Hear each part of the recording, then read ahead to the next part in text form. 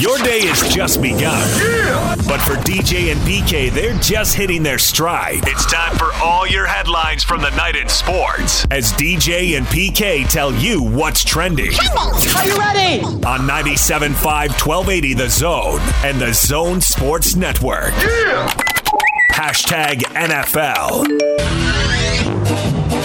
You know, I don't have a lot of concerns on that right now. We have a head coach that, be quite frank, isn't going to be here for the next 15, 20 years coaching the Buccaneers.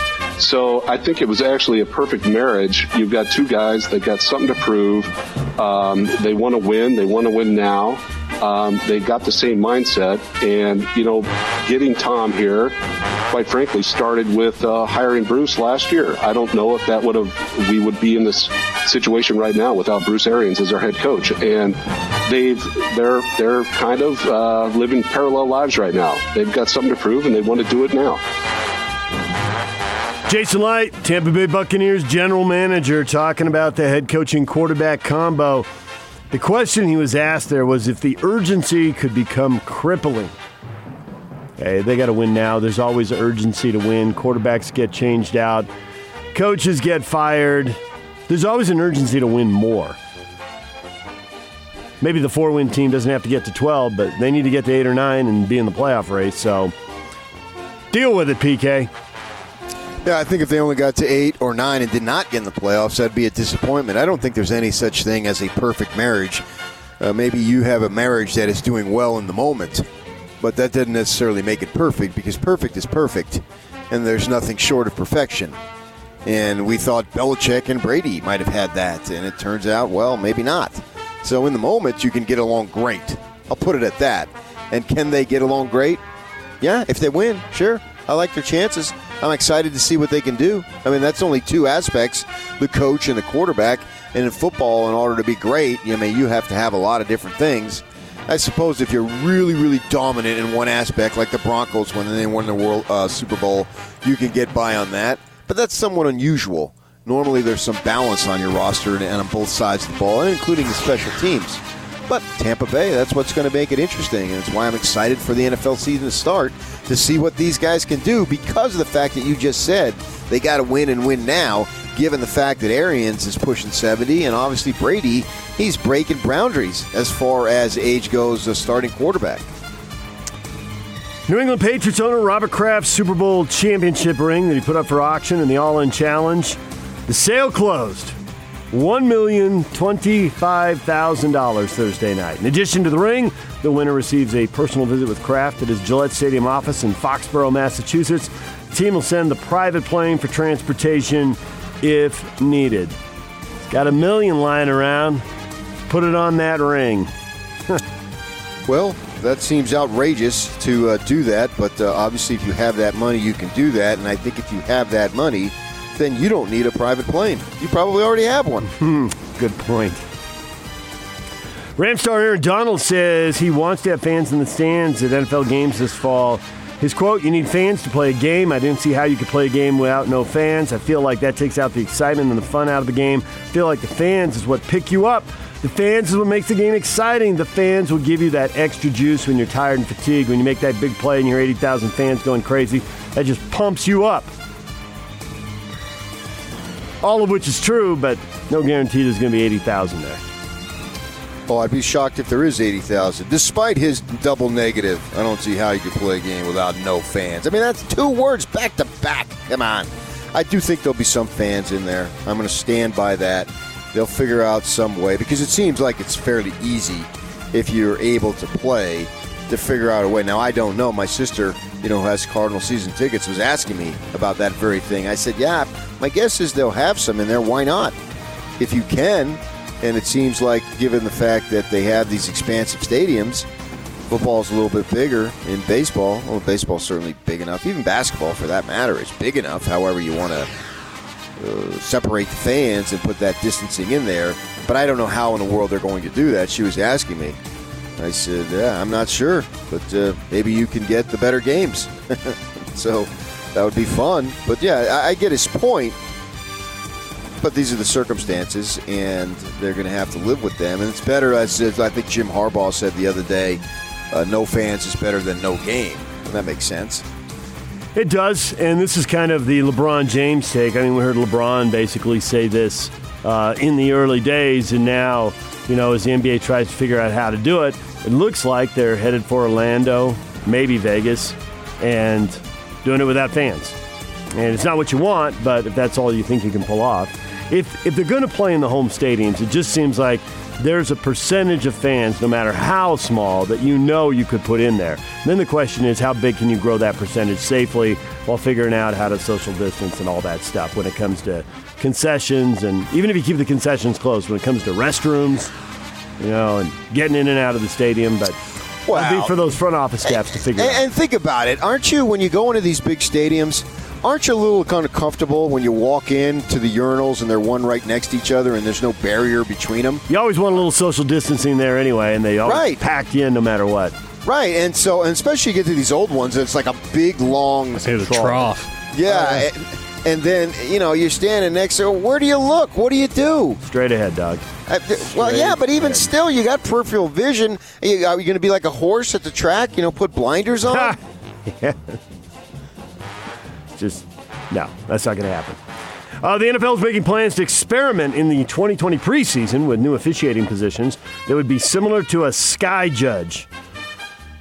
Ravens and Chargers propose creating a booth umpire and senior technology advisor for each game who would have access to the video and the ability to make calls or communicate with the referee based on what they see.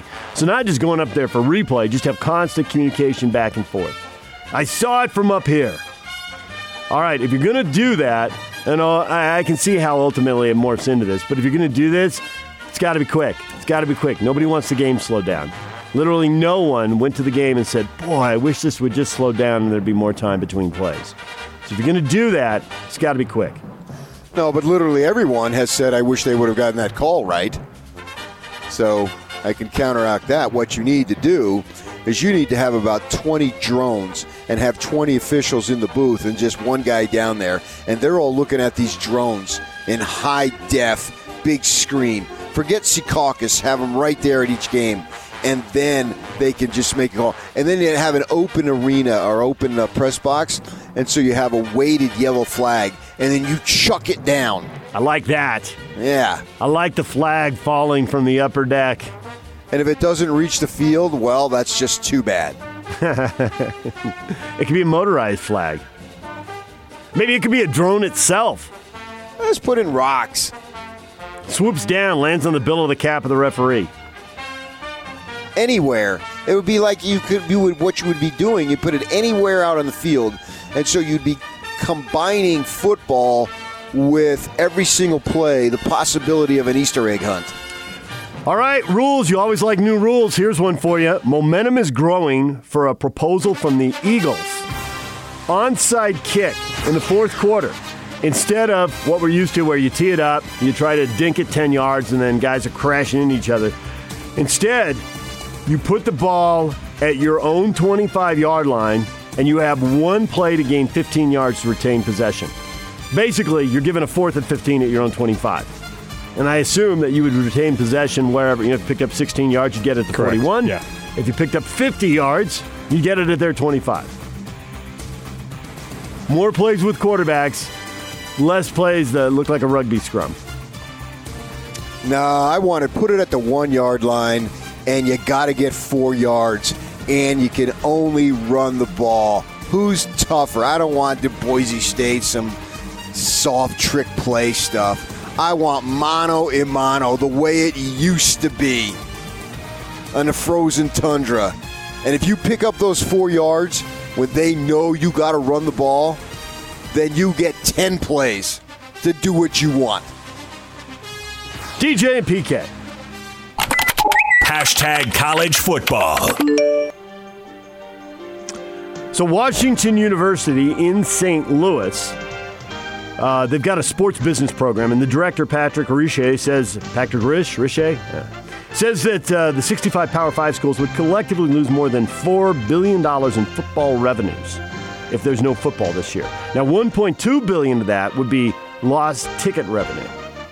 Each Power 5 school would see at least an average loss of $62 million in football revenue. at least $18.5 million in football ticket sales. And then there have been some reviews of his reviews that say, actually, those projected losses are conservative and don't include potential losses in media revenue, donations, conference distributions, and revenues from corporate partnerships. So if you're wondering, the pressure, you hear about the pressure to play financially, well, there's someone putting a number on it, and other people saying, yep, and that number's on the low end. That sounds good, but I would prefer someone from St. Louis University in Washington. We'll see what we can do. You're going to have to start a school. DJ and PK. Hashtag major. Hashtag NFL.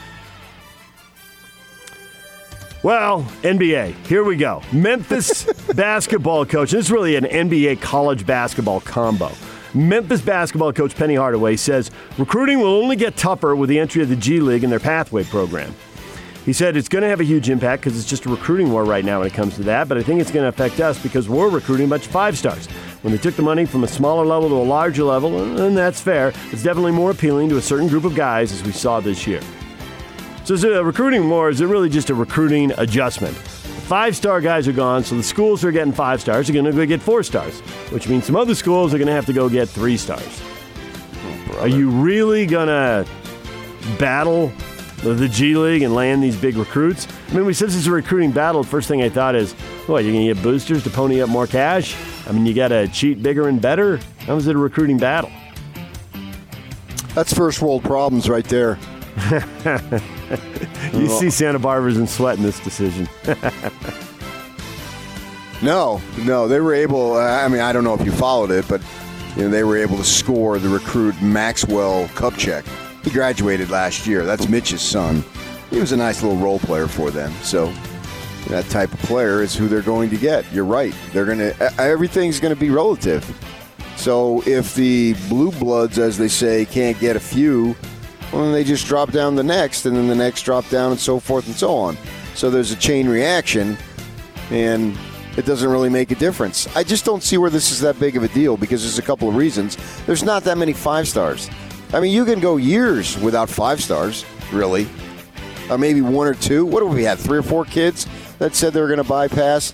I mean, they've already been doing it to an extent. The couple of kids went overseas. The one kid went to Hampton, I think went down to Australia.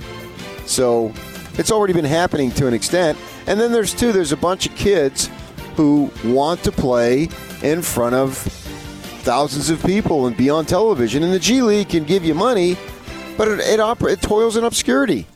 And it's going to continue to toil in obscurity relative to a Kentucky game or a Syracuse game. It doesn't mean they don't play good basketball. And if you go out to the stadiums or arenas or whatever they have, the gyms, and you can have a good time and it's cheap and you can see some nice talent up close, I'm all for it. It's a nice night out, particularly for people who can't afford an NBA game to be that close anyway. You know what I mean? Because if you can afford it, you're probably sitting up higher, whereas you can go over to Salt Lake Community or wherever they might be playing that night, and you can see it much more up close, and it can be a better environment. I get all that. But some kids are going to want to play where there's cheerleaders and there's all sorts of media and you're on television and Dickie V is screaming your name, blah, blah, blah.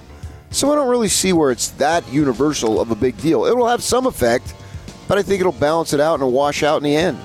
It goes back to what Aaron Donald was saying that we were talking about earlier in this segment. He wants to play in front of 80,000 fans. And there are college players who are going to want to play, in front of a sellout crowd at, Duke or Arizona or wherever. Yeah, for sure. Yeah. But maybe some kids. Other people are going to say, where's the money, right? I mean, why go to Australia? If you're willing to go to Australia for the money, you might as well stay in the U.S. for the money. So you can see then if they keep anteing up and the G League money gets bigger, that's going to be attractive to people. But there's only going to be a few. Yeah. It's not going to be widespread. And the reality is then the money under the table will just increase in college anyway. Yes. So. And then the reality is at some point the NBA has to go back to drafting 18-year-olds, and then guys can just go live the dream, have the crowd, and have the bigger money. So let's get on with that already. I agree on that one. DJ and PK. Hashtag Major League Baseball.